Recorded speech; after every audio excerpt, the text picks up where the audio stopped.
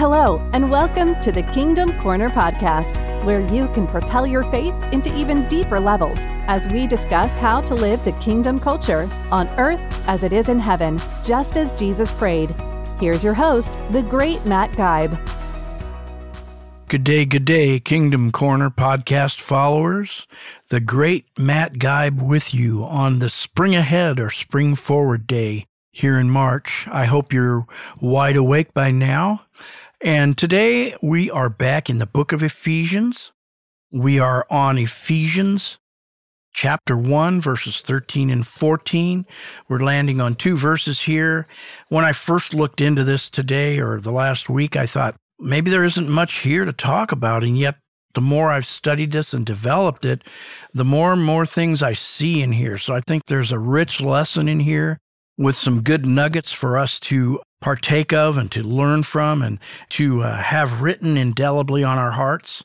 And so today I'm going to read this, Ephesians 1, 13 and 14, in whom you also trusted, that you heard the word of truth, the gospel of your salvation, in whom also, having believed, you were sealed with the Holy Spirit of promise, who is the guarantee of our inheritance until the redemption of the purchased possession to the praise of his glory. Now, I've titled this today, I stole this from Stevie Wonder from his song, Signed, Sealed, Delivered, I'm Yours. Signed, sealed, delivered, I'm yours. Sounds exciting, doesn't it? And you'll see why as we get into the lesson today, into the teaching today, where that comes from. So Ephesians 1, 13 to 14, we're talking about the Holy Spirit today. That's the topic. We're talking about being sealed with the Holy Spirit of promise. Let's go back and we're going to touch on two words, first of all, these two words, and highlight them a bit. You heard the word of truth, and you were sealed with the Holy Spirit of promise. I want to talk about the Word of God and the Spirit of God, how there is a balance that we need in our Christian walk between both the Word of God and the Holy Spirit. I think we need that in churches today, too, more than ever. There's those that claim that all they need sometimes, I've seen it in churches, is the Holy Spirit for guidance. That's all they need. You know, the Word isn't that important or as important. We need the Holy Spirit. Those people, I've seen those groups, I've seen people that espouse that kind of thought a lot of times veer off into mysticism and fanaticism, you know? And they're taken away, sometimes even to demonic, they're deceived by demonic forces, demonic beings because of that. And then there's the other group, those who claim, and I've probably been in this one more myself, all we need is the Word of God. That's all we need. All we need to study is the Word of God. That's the most important thing. Well, those people, they a lot of times veer off into legalism and trying to earn God's favor by works. I've been there too. However, we need God's Word as an anchor and a plumb line, yet at the same time, we need the Holy Spirit breathing, transforming life into the Word of God as we read, as we study it, as we meditate upon it. That's what we need. We need to have the Spirit breathe life into the Word. Let's look at two passages. Psalm 18:30, and there's a lot of passages you could read, but I picked this one out. As for God, his way is perfect. The word of the Lord is tried. He is a buckler to all those that trust him. The word of the Lord is tried. Read all of Psalm 119 if you want to know about the importance of the word. Thy word have I hid in my heart, it says in there, that I might not sin against thee. Your word is a light to my path. There's so many scriptures we could read about the word of God. Yet, there's another passage. You can read all of 1 Corinthians chapter 2, where Paul is coming to Corinthian church and he's, preaching to them. He's talking to them, under the anointing of the Holy Spirit about how he was called to be an apostle and why, how he came to them, what manner he was coming to them in. 1 Corinthians 2, 1-5, I'll read that. Go read the whole chapter, though. It's really good. When I came to you, brothers, announcing the testimony of God to you, I did not come with brilliance of speech or wisdom, for I didn't think it was a good idea to know anything among you except Jesus Christ and him crucified. I came to you in weakness, in fear, in much trembling. My speech and my proclamation were not with persuasive words of wisdom, but with a powerful demonstration by the Spirit, by the Holy Spirit, so that your faith might not be based on men's wisdom, but on God's power. The last verse, I think, in that chapter, verse 14, says, these things, man's natural mind can't understand the things of the Spirit. They are spiritually discerned. And then, as a third example, I thought, and I won't read it, but you can read it, Luke 24, 27 to 32, Luke 24, 27 to 32. It's about the two men on the road to Emmaus. And I think it's a timely account or story as we're getting close to Easter. They were going back to Emmaus after seeing Jesus Christ crucified. They were very depressed. They were very down and out. They were very discouraged as they talked among each other. Then all at once, as they were walking along, a third man came upon them, and it was Jesus, but they didn't recognize him. It was the risen Christ. He'd risen from the grave. And he began to, as they talked, he began to teach them from the Scriptures, from the Old Testament, from the beginning clear up to the time that he was crucified, and showed them that Christ was the promised Messiah. He had risen from the grave, and he began to impart hope into their hearts. Then they took a break. They went off the road, and they were having supper together. And as Jesus broke bread, their eyes were opened. They were enlightened, and they knew that he was the risen Christ. And later on, they exclaimed, "Did not our hearts burn within us? Did not our hearts burn within us?" The combination of the Word. He shared the Word with them maybe for a couple hours as they walked. And then the Spirit of God came upon them, and they were enlightened, and their hearts burned. That's what I'm talking about. I'm talking about the Spirit influencing the Word, the living Word, sharper than any two-edged sword as you read it, as you pray about it, as you meditate on it, and as you study it. God wants to give you that kind of rhema word, that kind of burning in your heart, that it really sinks into your heart. It really grabs you and it really transforms you. So let's go on and let's talk about being sealed with the Holy Spirit of promise. You were sealed with the Holy Spirit of promise, he says. Prerequisites to being sealed with the Holy Spirit of promise are right in that verse. It says, "In him you also trusted." First of all, you have to hear, or they heard the word of truth, the gospel of their salvation or our salvation. Having believed, you have to hear the word of truth, the word of God, and you have to believe. You can believe the plan of salvation, even write down theological treatises on it without ever being changed. That is not what changes you. The gospel is not the Savior. It is the Lord Jesus. He saves, and he alone saves. So faith for a Christian is always related to a person, the person of Jesus Christ. It involves a personal commitment, a personal relationship. It is never merely an intellectual process, nor a belief in a statement of fact. Let me read that again. It's so powerful. It's by Ray Stedman, great preacher back in the 80s, 90s. He was a great man of God. You can believe the plan of salvation, even write theological treatises on it, without ever being changed. Wow. That is not what changes you. The gospel is not the Savior. It is the Lord Jesus. He saves, and he alone saves. So faith for the Christian is always related to the person of Jesus Christ. It involves a personal commitment, a personal relationship to him. It is never merely an intellectual process, nor belief in a statement of fact. Ray E. Stedman. Boy, we could go on and on about that. There's so many things I could say. I could tell you about, it was either Lenin or Stalin who, as a boy, would go to a Bible camp in the summer, and I can't remember which one. I always keep saying when I talk about them that I have to find out which one. He always received the most prizes for Bible memorization. And I always point and then I say, what good did that really do him? It was in his head, it was intellectual, but it never went 18 inches to his heart, did it? Notice in the first, if you read through the chapter and you really take a fine-tooth comb as you read, the first 14 verses of this chapter mention Jesus Christ 15 times. Paul mentioned Jesus Christ 15 times. Isn't that amazing? In 14 verses. Shows how he is the center of our salvation. and what God wanted for us, does it not? So let's go on. What does it mean to be sealed with the Holy Spirit of promise? The Holy Spirit of promise. Sealed, let me see if I can say the Greek word, is sophraggizo. Sophraggizo. Undoubtedly, this is a reference to the ancient practice of sealing letters or objects with sealing wax, and then taking that wax with your ring and sealing up the envelope or the papers you were sending out, okay? It bears an image of the person sending it out or his sign. That would be like the king. The use of seals, or a seal, always involved two specific ideas. The first was ownership. Actually, there's probably three ideas that I'm going to give you here. The first is ownership. It marked to whom the letter belonged or the papers belonged.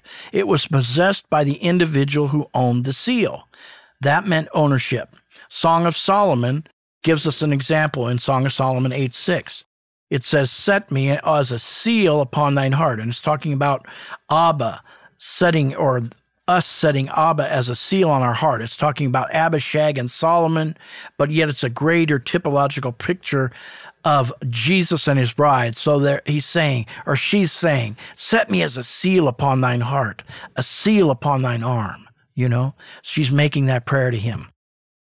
Second, the seal was a guarantee of the validity of a document.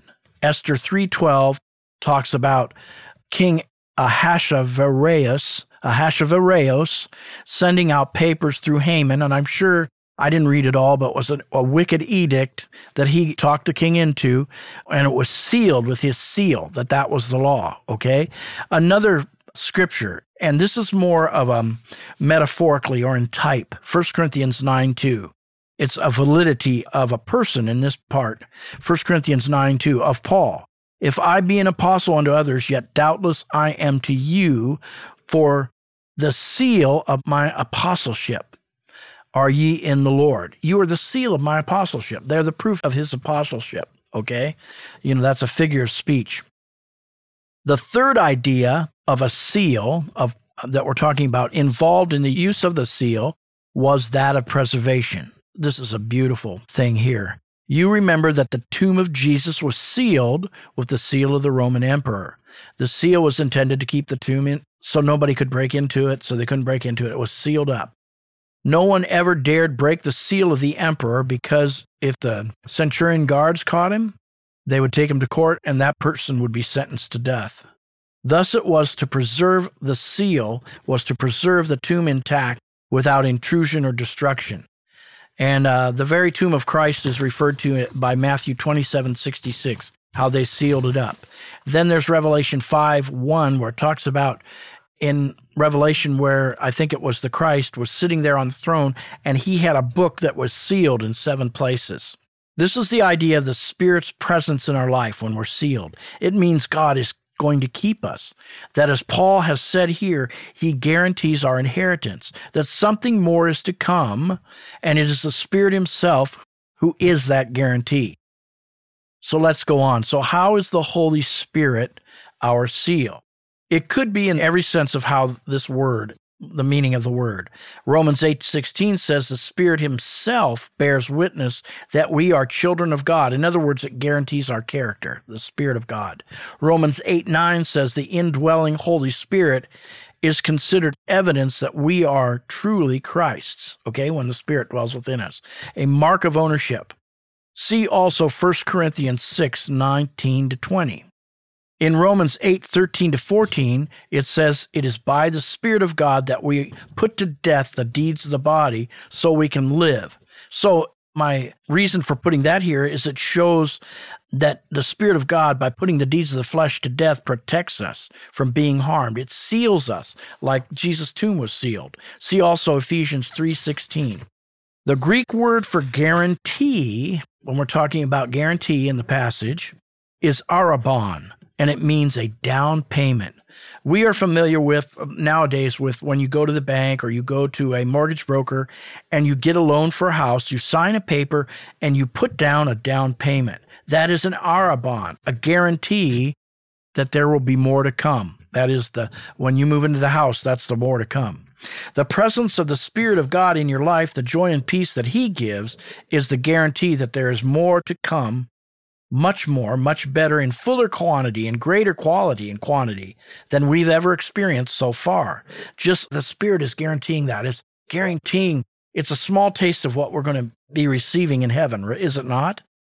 Just as you satisfy the smile on the banker or mortgage broker's face when you pay a down payment and sign papers for that house, and he knows there's more to come. He's going to get more of your money. You're going to get the house. So the presence of God's Spirit in your life is indication that there's more to come.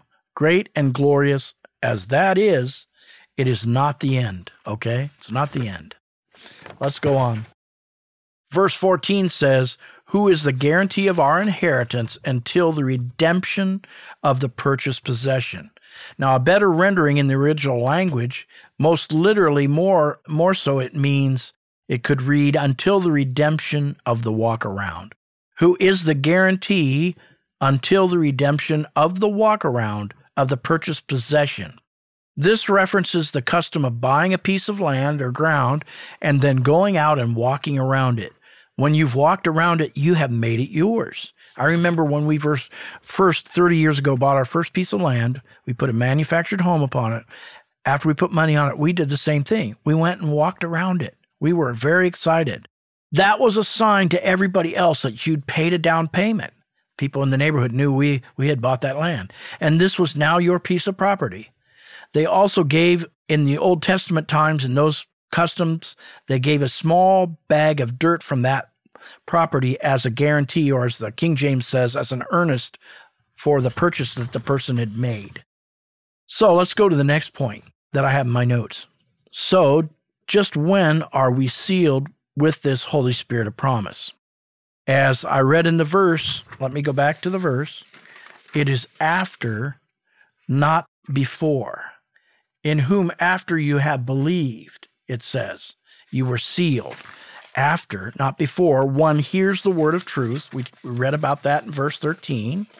One believes the gospel. We talked about believing and hearing, did we not, when I first started today? Letter C of my point here, one becomes a son of God, Galatians 4:6-7, which occurs when you become a believer and you become baptized as part of it. Then, thus it is only when we obey the gospel of Jesus Christ that we are sealed with the Holy Spirit of promise. We have to hear the word. We have to believe the word. It has to be more than just something intellectual. All right? As Peter told the crowd on the day of Pentecost, Acts 2:38-39, okay? And as he told the Sanhedrin Council, Acts 5:32. This seal as a mark of ownership is something that might be of more significance to God and also to Satan, who would try to steal that from God. It might be more significant to God than to us. But we can also take comfort in knowing that God considers us his property, and that the work of the Holy Spirit in our lives is the evidence of such ownership, right? Paul describes the Spirit in this passage as the Holy Spirit of promise. That's what it says right here in this passage. Okay, let's talk about the promised Holy Spirit. Let's talk about that. Some have called the promise of the Holy Spirit, I'm going to read some more scriptures here, the holy sealing or second work of grace. Others refer to it, you'll never find this in the Bible in a concordance. Some of the rest of Christians refer to this as the baptism of the Holy Spirit. I want to talk about that for a minute. Luke 24:49, and behold, I will send the promise of my Father upon you, but tarry or wait in the city of Jerusalem until you be endued with power from on high. See, they had to wait for the Holy Spirit. Jesus was getting ready after his 40 days that he resurrected and was on earth visiting around. He was getting ready to ascend into the heavens, and that's what he told them. One of the last things he told them, go to Jerusalem and wait for this promise of power. And then what happened? Acts 1:4-5, they were assembled together. This is the disciples and the 120. With them, commanded them that they should not depart from Jerusalem, but wait for the promise of the Father, which saith he, you have heard of me. I guess this is Jesus again talking. For John truly baptized with water, but ye shall be baptized, that's where we get the baptism of the Holy Spirit from, baptized with the Holy Spirit not many days hence. Acts 2:1-4. Now, here's where this is where they were in Jerusalem, and they were waiting on the day of Pentecost. They were waiting because of the command and the promise Jesus had made right before he ascended, Acts 2, 1-4. And when the day of Pentecost was fully come, they were all together with one accord in one place. And we're talking about the disciples, and I believe there were 120, if you read through Acts there, that were in the upper room. And suddenly there came a sound from heaven as of a rushing mighty wind, and it filled the house where they were sitting. And there appeared unto them cloven tongues like as of fire. It sat upon each of them, and they were filled with the Holy Ghost, and began to speak with other tongues as the Spirit gave them utterance. This was the evidence that was being shown right there, that they had been sealed with the holy sealing. They have received the second work of grace, the baptism of the Holy Spirit. It was evidence because they were all spoke in different languages, okay, or prayed that way. Acts 2:38 and 39, see right there in that chapter, Peter then gets up and preaches a sermon, and 3,000 are added to the church that day. And you should read all of chapter 2. I'm just picking out verses that emphasize this. Acts 2:38 and 39 at the end, because then people were wondering, what happened here? Peter said unto them, repent and be baptized, every one of you, in the name of Jesus Christ, for the remission of your sins, and you will receive or shall receive the gift of the Holy Ghost. For the promise is unto you, to your children, to all that are far off, even as many as the Lord our God shall call. See, I'm talking today, I believe this Holy Spirit sealing in Ephesians 1, 13 and 14 is referencing what happened here in Acts, which many of us call the baptism of the Holy Spirit. Now, is it evidence like many of my colleagues believe and like I used to believe for years? I'm going to step out here and say some different things. Is it evidenced by praying or speaking in tongues? Well, I used to think that, and as you read the book of Acts, there certainly are, I'd say, 80% of the instances where this happens or more, it's evidenced by praying or speaking in tongues. I'd say praying in tongues, the prayer language. That's a whole nother topic. The Holy Spirit, the gifts of the Spirit, the manifestational gifts. That's a whole nother topic that we can't just get into today. We don't have time for it, nor is our study on Ephesians devoted to that. But I will say this about it. This second work and power of grace, this baptism of the Holy Spirit, is it evidenced by the prayer language of tongues? I'm not so sure you can dogmatically prove that anymore. And yet, I do believe that the main thing will be that your life will be transformed with great power, that it will be evident that God is in your life. And there will be things that show that evidence. One is praying in tongues, that God gives you that gift, if you want to call it a gift, or gives you that grace. And I'll just say, some people would say by me saying that, oh, that's good, I don't have to worry about that then. Well, let me say this to you, friend, Christian friend, don't you want everything God has for you? You know, my friend and I were talking about this today, and when it talks about manifestational gifts, I think that's in Romans or Corinthians. I have to look it up. I should have looked it up before. The manifestational gifts, it talks about he gives the gifts to whomsoever will. And like my friend told me, she said, I want to be those, he gives gifts to whomsoever will. In other words, it looks like he's giving this gift to this person, to that person, whomsoever will. Like he's kind of like at Christmas time, passing out different unique gifts to each one. And that's true. But like she said, I want to be the whomsoever will to be able to receive all the gifts that he has by faith. Not just this one or that one, but all of them. Just like if you call the prayer language a gift, it is a gift of grace from God. Don't you want that in your life? I do. There's great power in praying where I would say that your mind is bypassed and it's your spirit connecting with God's spirit in prayer about things you don't understand or even know at times. And it's working a mighty work on your behalf. Some other time we'll talk about the Holy Spirit, the gifts of the Spirit, the prayer language, all those things. We'll talk about, there's other series in here in the Kingdom Corner podcast on apostles, prophets, evangelists, and teachers where I think there's more detail on that. But I will talk more specifically sometime about the gifts of the Spirit, but not right now. So I read those scriptures. The promised Holy Spirit. Paul describes the Spirit in this passage as the Holy Spirit of promise. And we just read about how that is promised to us and how the apostles received it and how we can receive it. In view of what we learn next about the Holy Spirit, I suspect Paul refers to the latter, for the point here is when we are sealed with the Holy Spirit, it is not so much we who are acquiring possession, but it is God. It is He who has walked around us as His property, has marked us out and given us the down payment, the earnest, the Erhabon or Arabon, the Holy Spirit. He's given that earnest to us, that He's going to come again and claim His purchased possession. The possession is our body. See, He's coming back for us someday, right? Either when He returns or when our body gives out and we pass away and we go meet Him in heaven. So Paul is referring here to the resurrection of the body.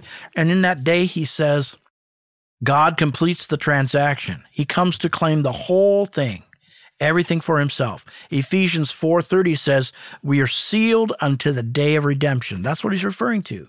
When Jesus returns again, or when, our body gives out and our spirit goes up to meet Him.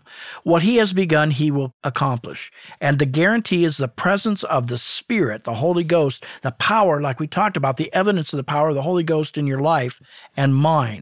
It's interesting in the modern Greek, I love this, Arabon is used for an engagement ring. And we sang about that, or I didn't sing about it, I listened to the song. I'd like to sing it, but it seems to be a little beyond my range, about that ring He's placed upon my arm, and on my heart. It's an engagement ring. When a man gives a woman an engagement ring, he's giving her a guarantee that one day she's going to be his bride. Remember, we've talked about the bride of Christ here? Isn't that the same thing? It's a guarantee that one day we will be His bride as well. Okay? Let's see. Got another few notes to talk about. 2 Corinthians 1:22. The Holy Spirit is given to us as an earnest or guarantee in our hearts of the Holy Spirit. Okay? It's given to us as an earnest or guarantee in our hearts of the Holy Spirit, of God's Holy Spirit. It's given to us that way. 2 Corinthians 5:1-5. For we know that if our earthly house, that's what I was talking about here a minute ago, is destroyed, we have a building from God, a house not made with hands, eternal in the heavens. For in this we groan earnestly to be clothed with our habitation which is from heaven. If indeed, having been clothed, we shall not be found naked. For we who are in this tent, that is in this body, being burdened, not because we want to be unclothed, but further clothed. In other words, we're longing to be clothed in that heavenly body, in that heavenly connection with Him. For we are in this tent, we groan being burdened, not because we want to be unclothed, but further clothed, that mortality may be swallowed up by life. Now He who has prepared for this very thing is God, who has given us the Spirit as a guarantee that we're going to eventually be clothed with our heavenly body. We're going to eventually be fully connected to God, okay? And I will ask the Father, and He will give you another counselor, comforter, to be with you forever. He is the Spirit of truth. The world is unable to receive Him because it doesn't see or know Him, but you know Him because He remains with you and will be in you. I will not leave you as orphans. I'm coming to you. See, he was talking about the Spirit that hadn't been given yet because Jesus wasn't yet glorified, hadn't left the earth. Hendrickson comments on this. At the moment when believers receive their full inheritance, which includes a glorious resurrection body, that's Ephesians 4:30, the redemption of God's own possession takes place. That is the full release to Him, that which is His by virtue of the fact that He both made it and bought it. Wow. At the moment when believers receive their full inheritance, which includes a glorious resurrected body, Ephesians 4:30, the redemptions of God's own possession takes place. That is the full release to Him of that which is His by virtue of the fact that He both made us and bought us. That's the way we could say it. So we have the Holy Spirit as a seal and a guarantee. That's what I've been talking about today. What should we react? How should we be reacting about that? Do you know that in this very chapter, Paul has said 3 times this simple phrase, to the praise of his glory. Verse 6, verse 12, verse 14, to the praise of his glory. That's what it's all about. So we will be to the praise of his glory. Thus, our reaction should be the same as Paul has stated at the beginning of this section. Blessed be the God and Father of our Lord Jesus Christ, who has blessed us with every spiritual blessing in heavenly places. To God be the praise of his glory. Amen. Thank you, my friends, for listening to the Kingdom Corner podcast. And that is our lesson on being signed, sealed, delivered. I'm yours. Yours. You are his today. You are his today. Be encouraged by that. Thank you again. Thank you for joining us for another great discussion on the Kingdom Corner, hosted by Matt Guybe. Remember to click the subscribe button so you can be notified of each new episode as it's released. To enjoy an even deeper dive into God's Word, check out Matt's new devotional book, Searching for Significance, a devotional journey through the book of Ecclesiastes. Learn more and even hear from Matt himself on the devotional website, significanceacademy.com. As always, thank you for being a part of the Kingdom Corner.